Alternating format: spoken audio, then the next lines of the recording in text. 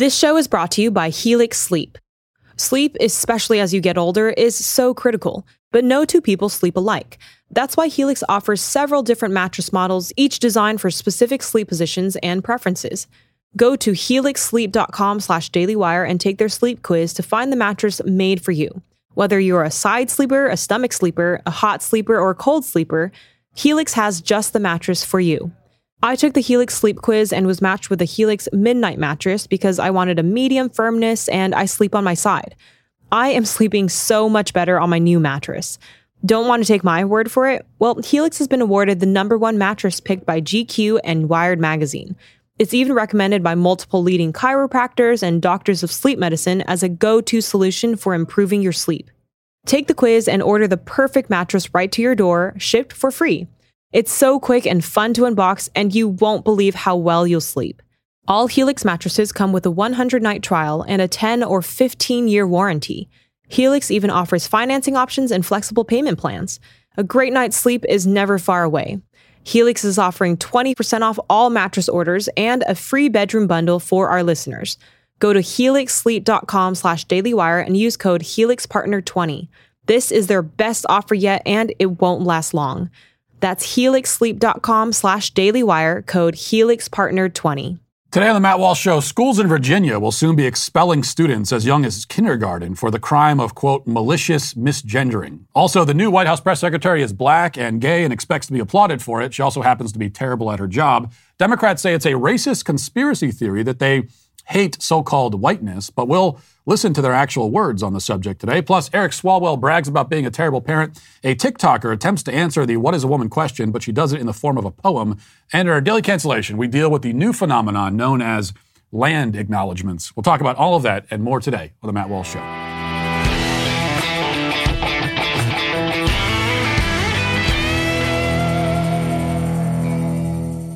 You know, to avoid public criticism and peer pressure, would you compromise your principles to blend in with the crowd? Or would you stand for what you believe? In 2020, NBA rising star Jonathan Isaac faced that very question. Amid pro basketball's league-wide protest against racial injustice, Jonathan became one of the only players not to kneel for the national anthem. In his new book, Why I Stand, published with the Daily Wire's DW Books, Jonathan shares how his experiences and faith shaped who he is and his perspective on the world. So if you want to hear the story behind the stand and gain inspiration and strength to uphold your own convictions, pick up a copy of Why I Stand by Jonathan Isaac, out now wherever you buy books. So I want to begin by reflecting again on one moment in the What is a Woman trailer that we played yesterday on the show. One of the people we interviewed, Scott Nugent, is a female who, as she says, medically transitioned to appear like a male, but will never actually be a man. Now, she speaks out now quite bravely about her own horrific experiences with medical transition and warns against, most especially, the drugging and mutilation of children. In the trailer, which you can watch at whatisawoman.com, Nugent says, "It got me at 42. Your child doesn't stand a chance." And as I said yesterday, we should understand that your child doesn't understand a chance, and it referring to, gender ideology, but your child doesn't stand a chance is not meant to be a literal guarantee that all of our children are going to be indoctrinated into the trans cult against our will. We can protect our kids against that, and we must. The point is to emphasize just how powerful the forces aligned against the youngest generations actually are. We often lament that kids in school, for example, are exposed to things that only adults should be exposed to. But it's actually worse than that. They are, in fact, subjected to things that even adults are not subjected to. Actually, the adults who choose to subject our kids to these things don't want to be subjected themselves to the very same thing. So case in point, a mom this week confronted the Clark County School Board in Las Vegas about pornographic material that her daughter was forced to, wasn't just assigned to her, she was forced to memorize this and present it to her class. And listen to how the school board responds, though. Listen to this. I'm going to read you an assignment given to my 15-year-old daughter at a local high school. This will be horrifying for me to read to you, but that will give you perspective on how she must have felt when her teacher required her to memorize this and to act it out in front of her entire class. I don't love you. It's not you. It's just, I don't like your dick, or any dick in that case. I cheated, Joe. I'm sorry. propaganda that they're Forgive me. going to put Excuse me. I don't. Thank you so much for your. Thank you for your comment. Forgive me. We're not using profanity. Are you? Okay. We have the time back. That's relevant. I should be talking. Okay. Yes. The teacher This required my daughter to memorize this and read this pornographic material. Excuse me. Please don't engage with the audience. Okay. Sorry, this is my please first time continue your here. public comment. Your time is. You've got 1 minute and 19 seconds. I ask you simply. This is a public meeting. I ask for decorum, and I'm asking Dr. Jara. Thank you so much, Dr. Jara. If you don't want me to read it to you, what was that like for my 15-year-old daughter to have to memorize pornographic material? So you hear someone in the audience first cuts her off and says, "This is propaganda." It is propaganda, but it's the propaganda being given to kids in school. And immediately after, the mother there at the microphone said what you heard her say at the end, which is, if you don't want to hear it, then why are we giving it to kids? They cut her microphone. They, the adults on the school board, did not want to have to hear profanity and sexual vulgarities, but they don't mind if 15-year-old kids are exposed to it. So just think about that for a moment. There are things that kids are subjected to in schools which would be considered not only inappropriate, but potentially sometimes illegal anywhere else in society. Adults are able to say things to kids in school, make them do things that in any other context would lead to that adult being arrested. If you walked up to a child that was walking down the sidewalk and you handed her the material that the mother in that video was reading, you'd go to jail. But a teacher can assign it as a mandatory classroom activity, and the school board will take a don't ask, don't tell approach to it. I don't care if the kids have to hear that, but don't make me listen to it, they say. No, kids in school aren't being treated like adults. That would be bad enough. The actual situation is worse. Here's another example from today. Fox News reports the school board of Fairfax County Public Schools in Fairfax, Virginia, is reviewing updated rules that could potentially expose students to suspension or expulsion for, quote, maliciously misgendering their peers based on, quote, frequency and intensity. Yeah, you got to worry about the intensity of the misgendering. The Fairfax County Public Schools Students' Rights and Responsibilities Handbook, which will be voted on May 26th, includes in its updated version rules that make malicious dead naming and malicious misgendering of classmates a level 4 offense, which allows for a suspension of up to 5 days if frequency and intensity are present, according to page 19 of the document. Using slurs based upon the actual or perceived gender identity is forbidden under the rules of the document, quote, which includes but is not limited to malicious dead naming or malicious misgendering. Now, malicious misgendering may sound like the name of an indie band, but actually it refers to the crime of using a grammatically correct pronoun to refer to a gender-confused person. And dead naming, of course, means using the name their parents gave them rather than whatever name they made up for their new alter ego.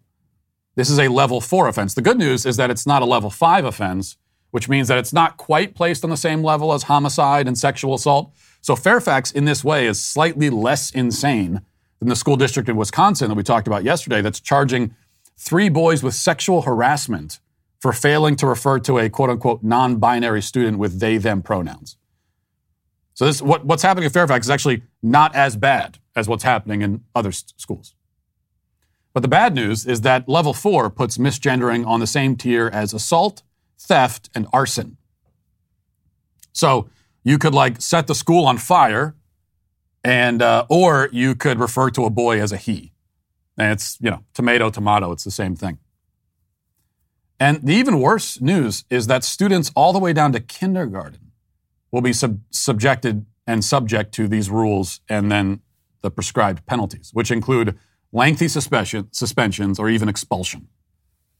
This puts a moral burden on little kids in elementary school that the vast majority of adults have never had to endure. I've never had to endure. Because they're being compelled to lie under threat of immediate and severe punishment. I've never quite been in a situation like that, have you? They must choose between the truth or their academic futures. It's like a 7-year-old kid is faced with that.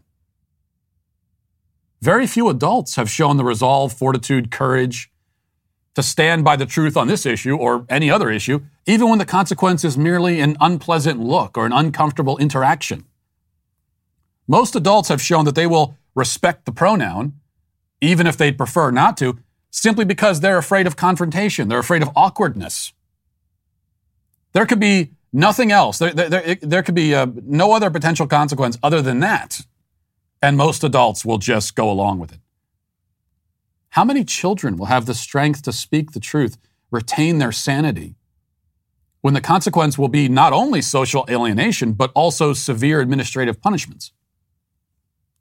Now, the rule does stipulate that only malicious misgendering incidents will be punished. And this gives the kids a little leeway in case they, make the mistake of accidentally using proper grammar.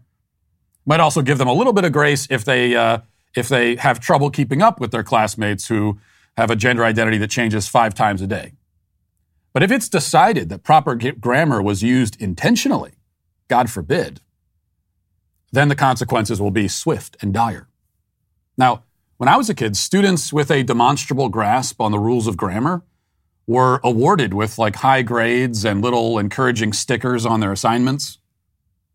Now those students are expelled. And how will the administration even know if the misgendering was intentional or not? Well, that'll be up to their kangaroo courts to determine. Of course, malicious and intentional are seen as one and the same here. It's been decided that the only reason why anybody would ever intentionally use male pronouns when referring to a male who wants to be a female is that they're trying to hurt the person. The possibility that somebody would misgender, i.e. correctly gender, not because they want to hurt anybody, but because they value the truth and because they realize that cooperating with and affirming confusion only causes more harm to the confused individual, that possibility is discounted. Doesn't exist as far as the Fairfax schools are concerned. Now, the effect here is, first and foremost, of course, that kids are mentally beaten into submission until they finally accept the tenets of gender ideology, not because they understand the tenets or believe them, but because they're afraid, understandably afraid, and they lack the energy or the will to deal with the consequences of not accepting what they're being told to accept. But another effect, just as intentional, but less often discussed, is that kids are being turned against each other. Terry Schilling of the Claremont Institute made this point on Twitter about this story. I thought it was a good point. That these kinds of policies are, on top of everything else, yet another way to sow division and suspicion and resentment within the student population, among the kids themselves. It's announced from on high that any student who intentionally fails to use preferred pronouns is malicious and deserving of the harshest possible penalties. This is a message and word of warning, not just to those heretical students, but to all the other kids as well. It's a big red arrow pointed at the heretics saying, these people are bad. They hate you. You should hate them too. That's the announcement. Don't try to see the best in people. Don't give any grace. Don't try to understand things from their perspective. Oh no, not that. No, if they don't do what you want them to do, report them to the authorities and destroy their lives. That's the message. The environment that's fostered. So your kids don't stand a chance? Well, if they're abandoned to a system like this, left to their own devices to navigate it, their chances of surviving with their souls and minds intact may not be zero, but the chances aren't great. That's for certain. Now let's get to our 5 headlines.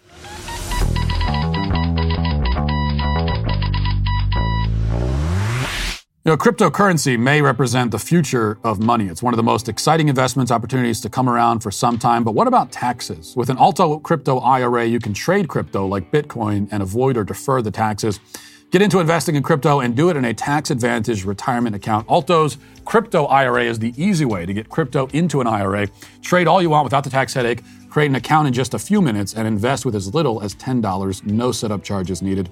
There are multiple ways to fund your account. You can make a cash contribution. You could transfer cash from an existing IRA, or you can roll over an old 401k, so it's very easy to do. You also have secure trading 24/7 through Alto's integration with Coinbase.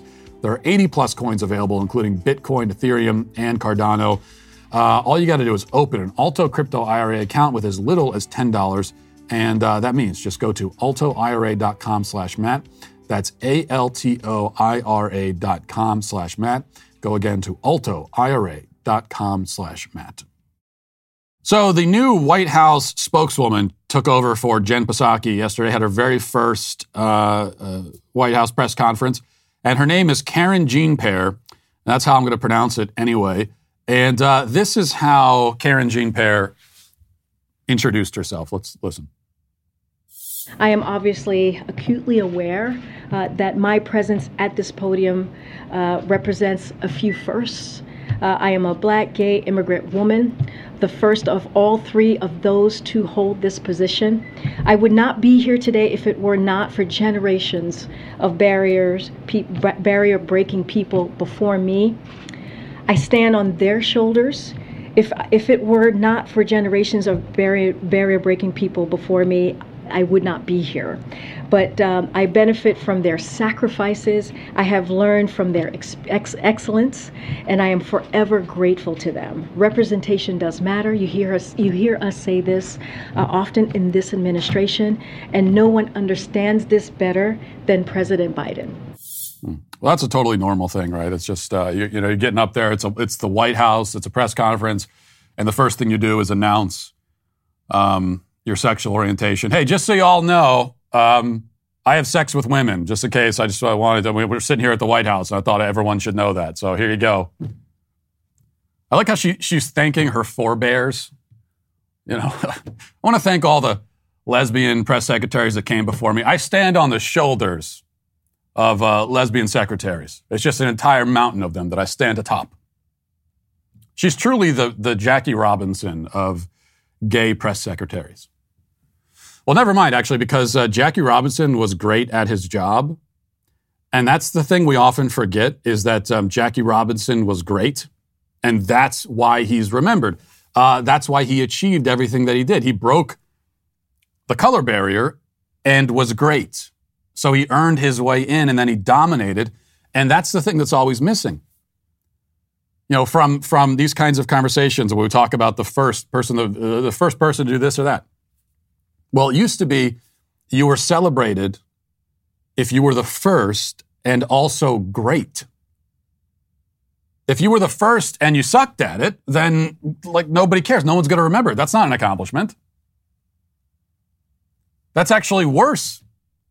So if you're going to be the first to do something and then be bad at it, it'd be better off if you didn't do it at all.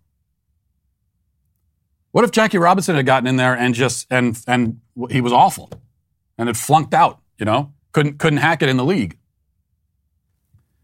So if I was even tempted to possibly celebrate you for being the first of any kind of person to do something, you need to actually be good at it. Now, in this case, the fact that you're the first gay, Black, female press secretary is irrelevant. I mean, it's neither interesting nor important, even if you're good at your job.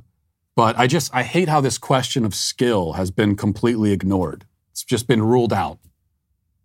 We're supposed to celebrate people ahead of time, no matter if they're good or not. No matter what they actually do in that position.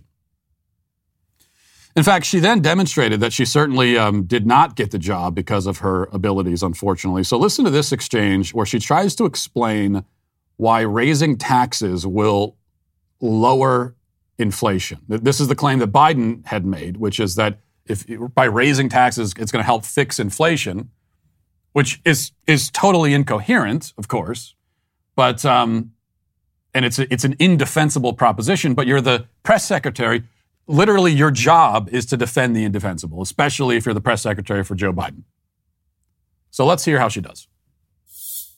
Look, we have talked about this past year about making sure that the wealthiest among us are paying their fair share, and that is important to do, and that is something that the president has been working on every day when we talk about inflation and lowering costs, and so it's very important that as we're seeing costs rise, as we're talking about how to build a America that's safe, that's equal for everyone and doesn't leave everyone behind. That is an important part of that as well. But how does raising taxes on corporations lower the cost of gas, the cost of a used car, the cost of food for everyday Americans? So look, I think we encourage those who have done very well, right, especially those who care about climate change, to support a fair tax code that doesn't charge manufacturers, workers, cops, builders a higher percentage of their earnings, that the most fortunate people in our nation, and not let that stand in the way of reducing energy costs and fighting this existential problem, if you think about that as an example. And to support basic collective bargaining rights as well, right? That's also important. But look, it is, without having a fair tax code, which is what I'm talking about, then like manufacturing workers, cops, it's not fair for them to have to pay higher taxes than the folks who are not paying taxes at all. That's hard to watch. I mean, visibly rifling through her notes, kind of panicked. Like, what am I supposed to say here? Reading lines that have nothing to do with the question she was asked. Because, again, the question was, how does raising taxes help lower inflation? Question isn't about, is it good to raise taxes? Is everybody paying their fair share? Whatever nonsense. That's not the question. The question is, does it lower inflation? Because that's the claim that Joe Biden made. And that's her performance. Now, I get that being press secretary is actually a very hard job. You're constantly lying. You can never give a straight answer to anything. At least that's what the job has become, right?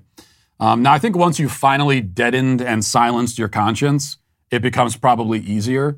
And if you go into it with no conscience at all, then it's even easier. That was, I think, Jen Psaki's great advantage. But still, that's no excuse for being that bad at it. Now, if it were me and I was asked, hey, why did the president say that raising taxes will fix inflation? I would just say, well, because he was lying and people don't like paying taxes. And so he was just trying to think of a way to make it more appealing to people. And lots of people are stupid and so they'll buy it. That's the reason. But I wouldn't have the job for very long. So I know you can't say that. I get it. But your job is to say a bunch of stuff where you're not really saying anything, but it sounds like you're saying something. That's essentially the job. And there is a certain skill involved there, which Karen Jean-Pierre just doesn't have at all. She was also asked, as we move on here to Buffalo, she was asked why Biden is going to Buffalo, but as we pointed out yesterday, did not go to Waukesha, and here's her answer to that. How come the president is visiting Buffalo after a senseless tragedy there, but he couldn't visit Waukesha after 6 were killed and 61 injured in an attack on a Christmas parade there? I mean, he's visited many communities. Buffalo, he's able to go tomorrow to Buffalo before the trip. That is something that was important for him to do. But he has visited many other communities. Buffalo is not the first community, sadly, that he has to go up to because of a violent attack. So, that's not the first one. So he's been to many others. Well, right. No one said that he's never visited communities before. She reminds me of my kids. If I'm like, hey, Luke, you didn't clean your room when I told you to. Why didn't you clean your room? Daddy, I cleared the table yesterday after dinner. What does that have to do with cleaning your room, though? That's not, I understand that you've done chores in the past I've told you to, but that's not the chore I asked you to do specifically right now. So in this case, she says, he's gone to plenty of communities. He's gone to Maine. He's gone to, dozens and dozens of communities in this, probably hundreds of communities. There are so many communities that Joe Biden has been to. I could list them all, but it's just there's so many I couldn't even list them. Well, we understand that, but that actually only further underscores the point that he didn't go to Waukesha. So responding to that by saying, he goes to communities all the time. He's always visiting communities. Well, that just makes it worse, don't you see, Karen Jean-Pierre? It makes it worse because he didn't go to Waukesha. So he goes to communities all the time, especially ones where there's some sort of a mass attack. Didn't go to Waukesha. Why is that? Well, we know the answer, and I know it's the answer she can't give, but the actual answer is that the victims were white. And so Democrats, they just don't care about that. Speaking of Buffalo, I want you to listen to what this reporter says when asking Karen Jean-Pierre about the so-called Great Replacement theory. Just listen to the words that are used here. Very, very telling. Listen. There's polling that shows 1 in 3 Americans believe in some element of replacement theory.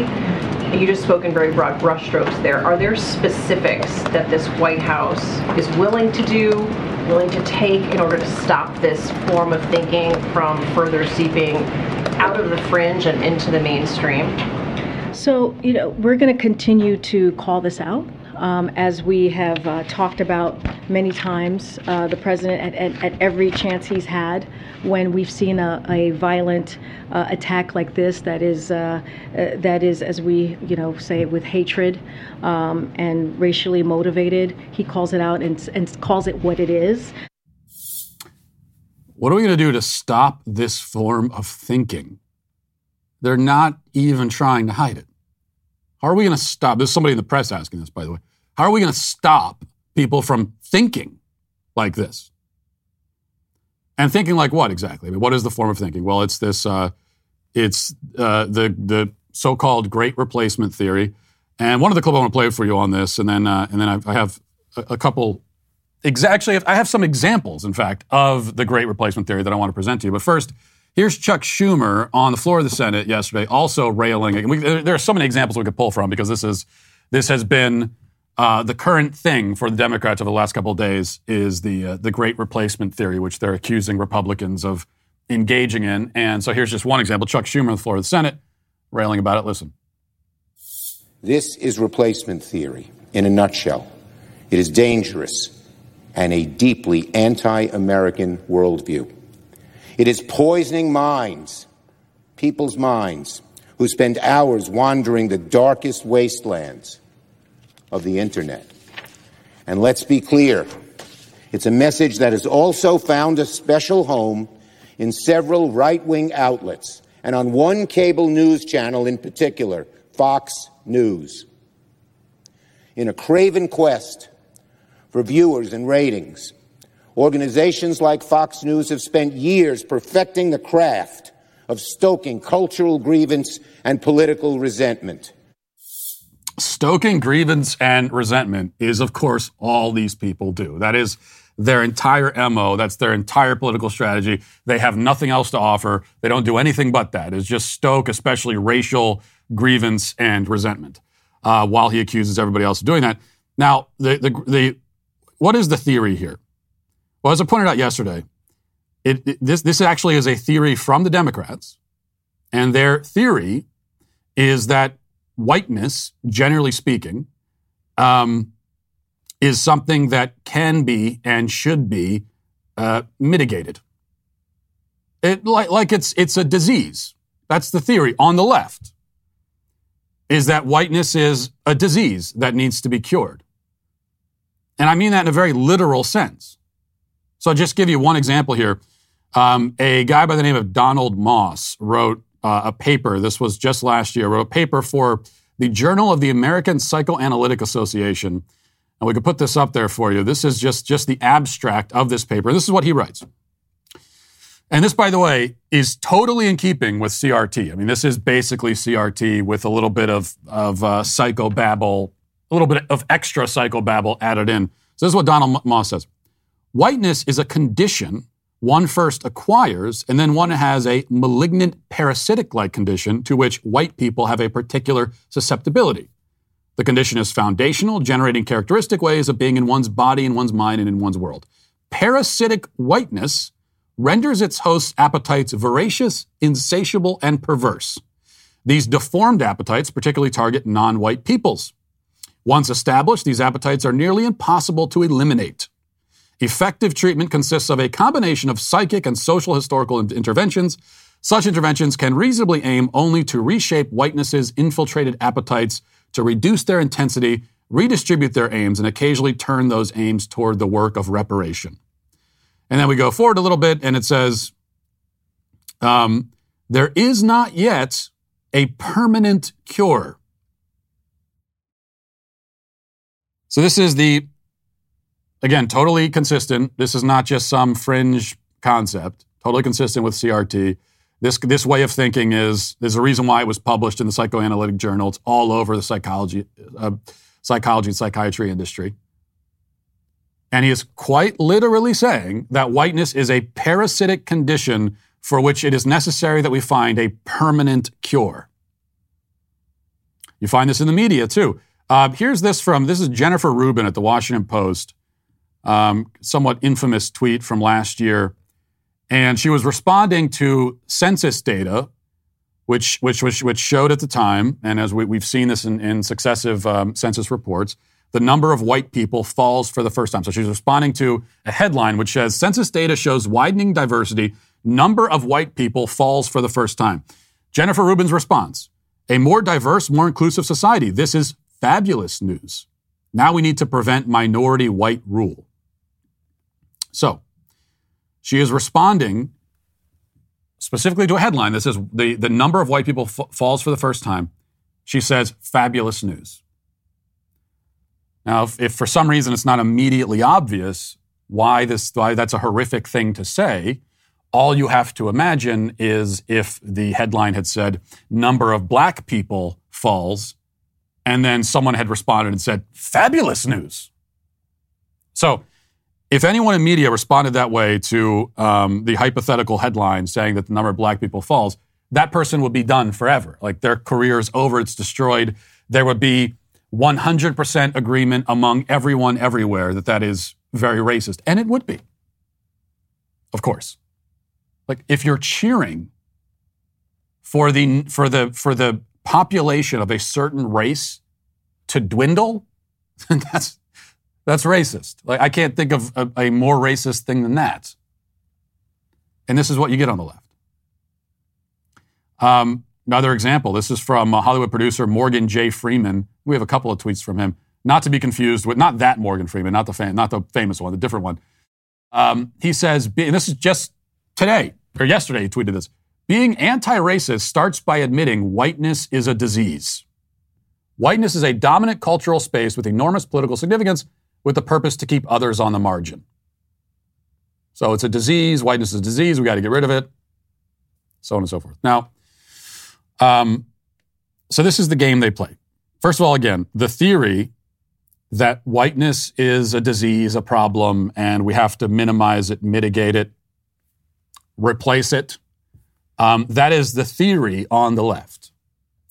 And if you notice it, if you simply notice what they're saying, and then you point to it and say, hey, did you hear what that person just said? Then all of a sudden, you're the conspiracy theorist. This is the game they play. To great effect, in fact. They just scare people into silence. And they create this environment where they can, of course, say whatever they want. But then they also get to decide, they could just say what they want. And but if in certain circumstances, they might not want you to quote them. They might not want you to notice what they're doing, even when they're explicit about it. And so they get to decide. Eric Swalwell had some thoughts about the Buffalo massacre as well. Let's put this tweet up there. He says, my 4-year-old just FaceTimed to ask what I'm doing to help the people in Buffalo. And why did the bad man do this? Absolutely gutting. This cannot be his normal. It's time to ban assault weapons, #end gun violence. Now, there's a follow-up. We'll put it up in a second.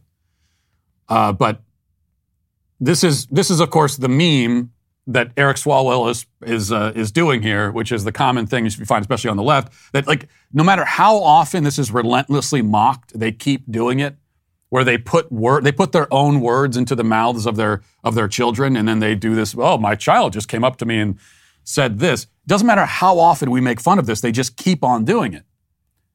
And the thing is, very often when they make up these stories about what their kids have said, we're actually doing them a favor by assuming that they're making it up.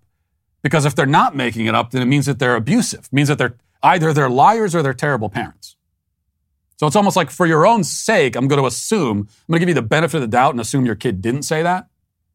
Like in this case, your 4-year-old? Why would your 4-year-old know about a mass shooting in Buffalo? Why would you tell your 4-year-old that? I have a 5-year-old at home. It would never occur to me to turn the news on and say, hey, come on in here, son, and watch this. There's a mass shooting in Buffalo. Let me tell you all about it. Now, the thing about being a very young kid is that if you have good parents anyway, you can just be a kid, and you don't have to live with the awareness of all of the most horrible things that are happening in the world. There'll be time for that later on in life, but not right now. So a lot of people accused Eric Swalwell of making this up, and he wanted us to know that he didn't make it up. So he followed up with, put the follow tweet up there. I love the no 4-year-old would ask this takes. You're in absolute denial if you think our kids aren't watching the horrors that we're allowing. And then he shows the text message exchange, whereas I guess it's his wife. And it's kind of confusing because his wife texts him, he wants to know if you're going to help the family of the people who died at the supermarket massacre. And then there's a picture of a kid watching the news, watching CNN, but the kid has a bow in the hair and is wearing a dress. So is Eric Swalwell dressing his son up like a girl, or is that his daughter? Who knows? I mean, I wouldn't put it past him, of course.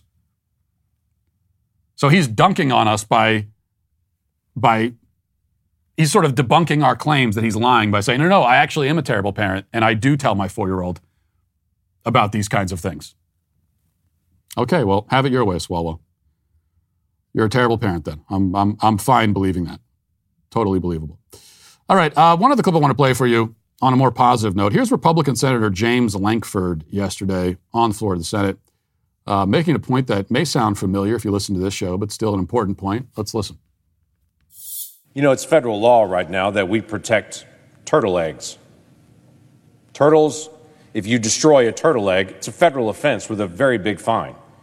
If you destroy an eagle egg, it's a very big offense with a federal fine. Do you find that odd? And I'm just in dialogue with this person. Do you find that odd that in federal law we protect an eagle egg, acknowledging that's an eagle inside that egg, and we protect a turtle egg, saying we acknowledge that's a turtle inside that egg, but we allow the destruction of children? And to my shock, they responded, well, turtles and eagles are endangered, so they should be protected.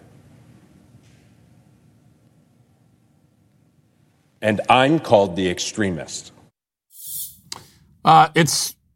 This is a point that should be, I'm glad he brought it up on the floor of the Senate, because this is a point that should be made, that we should keep making, because especially, now we could talk about the endangered species as we did on the show, but the most important thing to bring up is like, no, it's bad enough if turtles that are walking around in the sand, if they're protected more than babies are, which they are, but it's also in their embryonic form.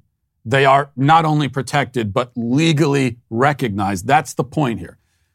An embryonic turtle is legally recognized as a turtle. And yet, an embryonic human is not legally recognized as a human. That's the point. And so you can't escape that point by saying, well, turtles are endangered. So they're endangered, does that change what they fundamentally, biologically are? Because they're endangered, then they still count as turtles when they're in their embryonic phase, but humans, that doesn't make any sense. And also, just another point on this endangered thing. Aren't we told that human beings are also endangered? Now, I'm pretty sure I've been reliably informed by Alexandria Ocasio-Cortez and many others that we actually, not only are we endangered, but we have, I don't know, they said it was 12 years and then it keeps changing. But it's, in fact, interestingly enough, it always seems to be about 10 to 12 years is the amount of time we have to live left on this planet.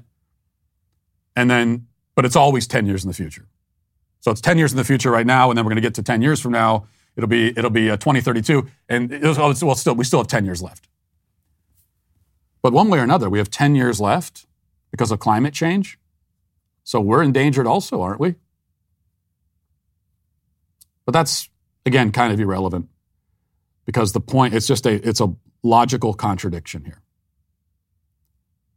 Does a creature at its earliest phases of existence, is that a different category Is it like almost a different species, or is it the same species, the same category?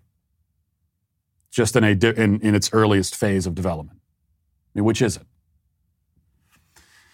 That's the question that they have to confront. All right, one other thing I want to play for you. This is before we get to the comment section, this is a TikTok video that somebody sent to me. And here is someone attempting to answer the question of what is a woman. And not only are they answering it, but they're doing it, thankfully, in the form of poetry. So let's listen to this.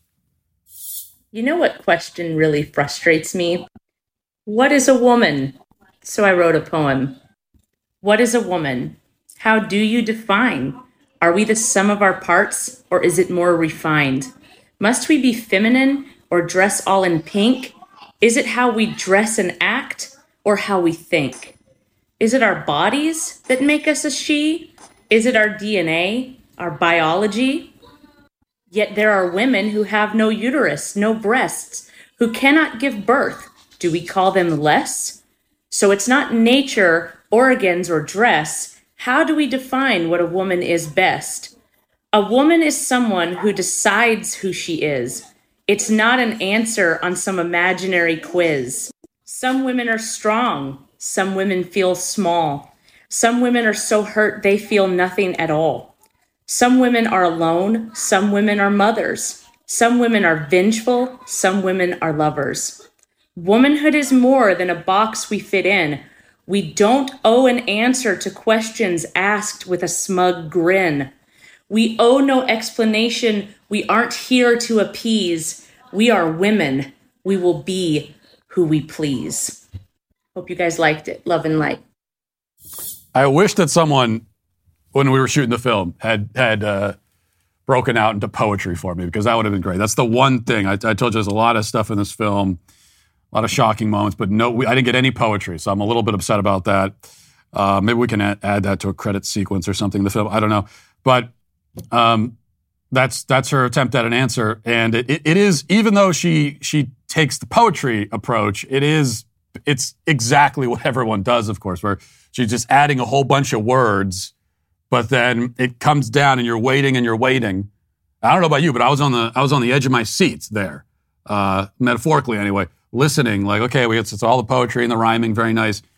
Are we going to get to an answer at the end? We get to the last stanza. You're going to finally have the answer. And but at the very end, there's no answer. So all of that to come down to the conclusion of, I have no idea. I don't know what a woman is. A woman is anything they please. That doesn't help us at all. It's also, of course, not true. Okay, nobody can be literally anything they want to be. So, but putting that aside for a second, it doesn't actually answer the question. So a lot of dancing around it, but at least you danced around in the form of a rhyme, so I can appreciate that. Well, it's finally happened. The Fed is realizing the dire straits that our economy is in thanks to our loose monetary policy. Apparently, you can't just spend trillions every year with no repercussions. Who would have thought? Now, to play catch-up, the Fed has been raising rates and plans to raise them 7 times this year alone. You're already starting to see those ripple effects in the housing market as people's buying power diminishes. Have you considered what could happen in the stock market if our economy stalls out? Don't wait till that happens. Don't wait till it's too late. Take some of your profit from the stock market now and solidify them with gold from Birch Gold. Throughout history, gold has maintained its value better than any other investment in the entire world. That's how stable and secure it is. Text Walsh to 989898 for a free, zero-obligation info kit on holding gold in a tax-sheltered retirement account. Join the thousands of happy Birch Gold customers with countless 5-star reviews and an A+ rating with the Better Business Bureau. I trust the professionals at Birch Gold. You should too. All you got to do again is text Walsh to 989898 and secure the gains that you've made while you can. Let's get now to the comment section. Do you know their name? They're the Sweet Baby Gang. Let's see. Angela says, I want to become a Daily Wire member just for your movie, Matt. Well, we appreciate that. And lots of people telling me that they want to become a Daily Wire member to watch this film. And I hope, for the sake of my own feelings, that you're actually doing it. So go to What Is a Woman, because it's going to hurt my feelings if you don't. Go to whatisawoman.com and sign up and become a member today. Let's see. Scott says, okay, Matt, I'll admit that the plane with the What is a Woman banner flying behind it was impressive, but I have to mention the fact that I didn't see a single ash-breasted tit tyrant flying around that day. How could you possibly still believe that the ash-breasted tit tyrant community is not threatened by habitat loss? Well, if you saw the footage of the Women's March, you saw plenty of the ash-breasted tit tyrant. But it turns out that they're flightless birds. They're much like penguins. They don't fly, and they in fact have the physique of large emperor penguins, it turns out. Steve-O says, in reference to today's canceling, I'm an immigrant from Australia. I've been here for 20 years and call myself an American. Here's what I get asked all the time. Do you know Crocodile Dundee? Are you having a nice vacation? Or welcome to America? The interesting part is it's usually the libs that ask me why on earth I would want to leave Australia for the U.S. Conservatives will say Australia is a place they'd like to visit. I usually answer the former with for freedom. Americans are the most welcoming people on the planet. Stop with the nonsense. What on earth is wrong with people what on earth is wrong with talking about where you're from? Have some fun with it. Another thing I get asked is if kangaroos hop down the city streets. I always go with yes and add in that if you see a red kangaroo, you may be able to hitch a ride on it as they're 16 feet tall. That is, unless it hasn't killed you first. Yeah, but do kangaroos just hop down the street in Australia? I'd like an actual answer to that question. This is the correct attitude that any human being should have. And I say this, I was thinking about this yesterday. We did the daily cancellation about these leftist immigrants complaining when people ask them where they're from. And I'm saying how absurd that is to be offended by it. I say this as someone who infamously is not a big fan of small talk. But even though I'm not a big fan of it, see, this is a perfect example. I'm not a big fan of it, but I'm not offended when someone attempts it. And I also realize that my issues with small talk, those are my issues. So I don't have the right to actually be offended that anyone would dare try to strike up a small talk conversation.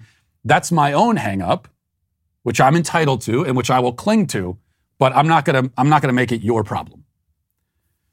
And especially if you're an immigrant to this country and you're welcome into this country and people are showing an interest in where you're from, and they want to know about the culture where you're from and the country where you're from. Like, how about have a little bit of gratitude for the fact that you've been welcomed and people are taking an interest? Would you actually prefer that you come to this country and then you're just ignored? Like nobody cares? No, well, of course, as we discussed yesterday, the people that have this attitude, and this is the way the left approaches these issues, which is that, sometimes they're in the mood to talk about themselves and their identity, and sometimes they aren't, and you're supposed to know ahead of time and read their mind, and that's the way that's supposed to work. The value of the minivan, pickup, sedan, or whatever you drive probably appreciated significantly last year. Take care of your automotive investment and keep more of your money by buying the auto parts you need to maintain and repair your vehicle at rockauto.com. RockAuto.com only sells auto parts and related tools.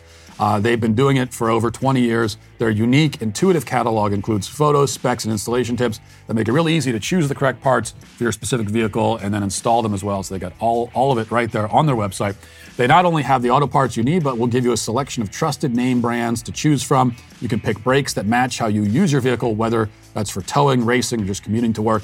You can get suspension, exhaust, air conditioning, other kits that provide all the parts you need for a successful repair. RockAuto.com has lots of parts that you might expect would only be available at car dealerships if they're available at all. Parts like the fan inside your seat that cools your tush. You got to put something else there, so I stopped reading that. That cools your tush. RockAuto.com prices are always reliably low. That means they do not change prices based on what the market will bear, like many airlines and marketplace sites do. Their prices make it affordable for customers to keep their daily drivers and classics safely on the road. So go to rockauto.com for your auto parts and write Walsh in their How Did You Hear About Us box so they know that I sent you. Also, leading up to the 2-year anniversary of George Floyd's death and the radical worldwide repercussions that followed, Candace Owens has taken her bold lens to the people and places that ignited the violent and racially divided aftermath. Join Candace as she goes beyond what you've been told by the media to bring the truth to light and expose the greatest lie ever told. The trailer for this explosive documentary drops tonight at 8 p.m. Central Time on Candace Owens' show. The Greatest Lie Ever Told, George Floyd and the Rise of BLM, is only available to Daily Wire members, so subscribe today at thegreatestlie.com and tune in tonight to be the first to catch the exclusive trailer. You don't want to miss it. Now let's get to our daily cancellation. So a writer by the name of Michelle Saika highlights what she says is the worst land acknowledgement she's ever seen. Now, for those who are unfamiliar with this cutting-edge innovation in the field of white guilt, a land acknowledgement is something like an act of contrition that a Catholic might say after confessing his sins to the priest. Except in this case, the act of contrition is being offered to some randomly selected group of Indians who lived on the land in question at some arbitrary point in the past. Land acknowledgements are meant to acknowledge that we are allegedly on tribal land. So needless to say, talking about the worst land acknowledgement, it's like discussing the most unpleasant porta potty you've ever been in. I mean, there aren't any good ones. They're just varying degrees of sickening. The one presented here for consideration is from Vancouver Island University, and it says, Vancouver Island University acknowledges that we are on the traditional and unceded territory of the Snoony Muxu. Well, how do you do that? That's XW. How do you pronounce that? Anyway, territory of the Snoony Muxu people, and we thank them for allowing us to live, laugh, love, and learn here. Okay, I take it back. That is probably the worst. If only the pioneers who conquered these lands with their blood and sweat and toil could have known that a few hundred years hence, their descendants would be groveling before these Indian tribes and whispering to them, thank you for allowing us to live, laugh, and love and do yoga here. Our ancestors probably would have just turned around and went home and said it's not worth the effort. Why bother bleeding and dying for a civilization that will one day be inherited by the most embarrassing, obsequious, effeminate weaklings to ever live on planet Earth? Perhaps that's the point of all of this. The left is punishing their ancestors by becoming everything their ancestors would hate. In fact, come to think of it, that is exactly the point.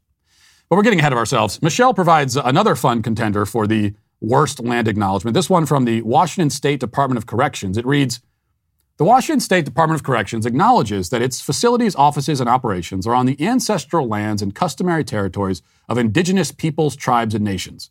Corrections gives thanks to the tribes for caring for these lands since time immemorial and honors its ongoing connection to these communities, past, present, and future. We welcome the opportunity to collaborate with the indigenous populations and communities and strive to work with our tribal partners to improve the lives of indigenous people and non-indigenous neighbors throughout the state. Okay, you're a prison, so just calm down here. But these acknowledgments also come in video form, lucky for you. For instance, last week, the Aspen Ideas Festival kicked off with this quirky little disclaimer. Listen to this. Truth and acknowledgement are the foundation to healing and transformation. We begin this effort today by acknowledging that we are in the ancestral lands of Native nations, including the Taino, the Calusa, the Tequesta, and today, the sovereign and unceded homelands of the Seminole Tribe of Florida and the Miccosukee Tribe of Indians of Florida. Our communities and ways have existed long before the United States. We have survived attempted takeovers, the Indian Removal Act under Andrew Jackson, 3 Seminole Wars between 1814 and 1858, being hunted with bloodhounds, rounded up like cattle, and forced on the Trail of Tears. Okay, the Trail of Tears started in 1830, so that's nearly 200 years ago. My ancestors were dying in the potato famine around that time, but you don't hear me complaining about it. If you're carrying around grievances that date back 2 centuries to a time before you or your parents or your parents' parents or your parents' parents' parents, grandparents' parents were alive, then that tells me that you have these grievances because you want them. They're an emotional tool that you like to use. Here's the thing. Most human beings on Earth today, if they trace their lineage back 200 years, will find that their ancestors endured all manner of unspeakable horrors, deprivations, and sufferings. But only some of us go around talking about it all the time. Only some of us feel that our ancestors' struggles must be acknowledged to us as if we were the ones who suffered those things. But that wasn't even as bad as the acknowledgement that now, as of last year, is played before every home game for the Chicago Blackhawks hockey team. Listen to this. The Chicago Blackhawks acknowledge that the team, its foundation, and the spaces we maintain, work, and compete within stand upon the traditional homelands of the Miami, Sauk, Meskwaki, Ho-Chunk, Menominee, and the Council of the Three Fires, the Ojibwe, Odawa, and Potawatomi nations. We understand that this land holds immense significance for its original stewards, the native nations, and the peoples of this region. We would also like to recognize that our team's namesake, Sauk War Leader Blackhawk, serves as a continuous reminder of our responsibility to the Native American communities we live amongst and draw inspiration from. Yes, it's very important that we pay homage to the Ho-Chunk people before a hockey game. I can't tell you how many times I've been sitting down to watch a sporting event and thought to myself, it's not fair that we're all enjoying ourselves here and just completely ignoring the Ho-Chunks. It's just, I've said it so many times, like it's my family, they're sick of me saying, because I always say it. They also, of course, had to pay deference to Sauk war leader Blackhawk, who was an Indian warlord born in the mid-1700s. It'd be quite rude to have a hockey match without mentioning an Indian warlord from 250 years ago, obviously. As a war leader, Blackhawk would have led raiding parties. Now, do you know what raiding parties did? They weren't throwing parties as we think of them today. I can tell you that. Okay, these weren't birthday parties. They were raiding parties. And raiding meant stealing from and terrorizing other tribes, often killing their men, kidnapping and raping their women and their children. Okay, that's what Indian tribes did. So when you hear about an Indian warlord, that's what he did. This is how they lived. And of course, we're obsessed with problematic. We got to sift through the lives of all the historical figures, tear down the statues. We're worried about problematic historical figures. But the only historical figures we're still allowed to honor are Indian warlords from 200 years ago that raped and killed children. This is what happened in Indian tribes. It was the case everywhere without exception. They stole from each other, they killed, they kidnapped, they conquered, and so on, over and over again, century upon century. This is one of the many reasons why this whole land acknowledgement thing is ludicrous. Whose land is it? Who are we supposed to be acknowledging? Just the most recent tribe to occupy it before white people showed up? But that tribe stole it from another, and that one from a different tribe, and on, stretching back into the unknown and unrecorded past. This is not whataboutism. This is, first of all, a simple historical reality that needs to be acknowledged. Speaking of acknowledgments, it's also a logical problem for the white guilt brigade. If this is not really our land, if we occupy it illegitimately because we conquered it, then the same must be said of whatever tribe we took it from and of whatever tribe they took it from, etc. The only way to escape this problem is to suggest that the white man should be held to a higher standard. But why is that? The only way to justify a higher moral standard for the white man is to claim that the white man is inherently morally superior. But I'm pretty sure that's not what they mean to say or what they want us to take away from this. Which means then that the same historical standard applies to everybody, which completely destroys the basis for all of this groveling and apologizing. This land was soaked in the blood of conquest long before anyone with white skin ever stepped foot on these shores. The white man joined the fray, joined the fight, didn't start it, or least of all, invent the whole concept. After all, what does the word indigenous even mean? According to the Collins Dictionary, it means, quote, people or things that belong to the country in which they're found rather than coming there or being brought there from another country. Okay, well, that means that either no one is indigenous here or we all are. Because everybody who lives here now, no exceptions here, everyone who lives in the Americas is descended from a group that came here at some point in the past. Period. Now, your ancestors may have come here 1,000 years ago. They may have come here 200 years ago, 2 years ago. But we all came here. A nation of immigrants. Isn't that what the left always likes to say? Now, it's not actually true because the European settlers came here before it was an actual nation. I mean, they came when it was unsettled wilderness, which means they weren't technically immigrants. But we did all come here. That's true. That doesn't mean that we can't or shouldn't defend and control our borders. No, because once you claim and settle a territory, you have to defend it. If you won't or you can't, it will cease to exist. If you have land that you won't or can't defend, you will not have it for very long. That's the law of history. That's the way of the world. The Indian tribes played this same game and understood the rules. It's only we modern people who are stupid and shallow enough to be scandalized by it. By the way, that land acknowledgement from the university has now necessitated its own acknowledgement of the sins committed by the acknowledgement. Because the university posted after that, they said, "We thank Michelle Syka for bringing to our attention an unofficial land acknowledgement on our website. We apologize to those who are negatively impacted by this language." Apologizing for an apology. And if anybody was negatively impacted by the apology for the apology, they'll no doubt apologize for the apology for the apology. They are stuck now in a self-perpetuating cycle of groveling, a vortex of cringe. This is the inevitable end result. It's where it always leads. And it's why land acknowledgements and all who give them are today canceled.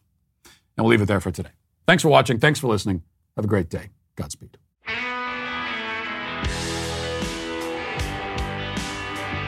Well, if you enjoyed this episode, don't forget to subscribe. And if you want to help spread the word, please give us a 5-star review. Also, tell your friends to subscribe as well. We're available on Apple Podcasts, Spotify, wherever you listen to podcasts. We're there. Also, be sure to check out the other Daily Wire podcasts, including The Ben Shapiro Show, Michael Knowles Show, The Andrew Klavan Show. Thanks for listening. The Matt Walsh Show is produced by Sean Hampton, executive producer Jeremy Boring. Our supervising producer is Mathis Glover, production manager Pavel Vodowski. Our associate producer is McKenna Waters. The show is edited by Robbie Dantzler. Our audio is mixed by Mike Coromina. And hair and makeup is done by Cherokee Hart. The Matt Walsh Show is a Daily Wire production. Copyright Daily Wire 2022. The new White House press secretary humiliates herself during her first day on the job. Democrats exploit the Buffalo massacre, and the fight for the future of the GOP plays out in Pennsylvania. Check it out on The Michael Knowles Show.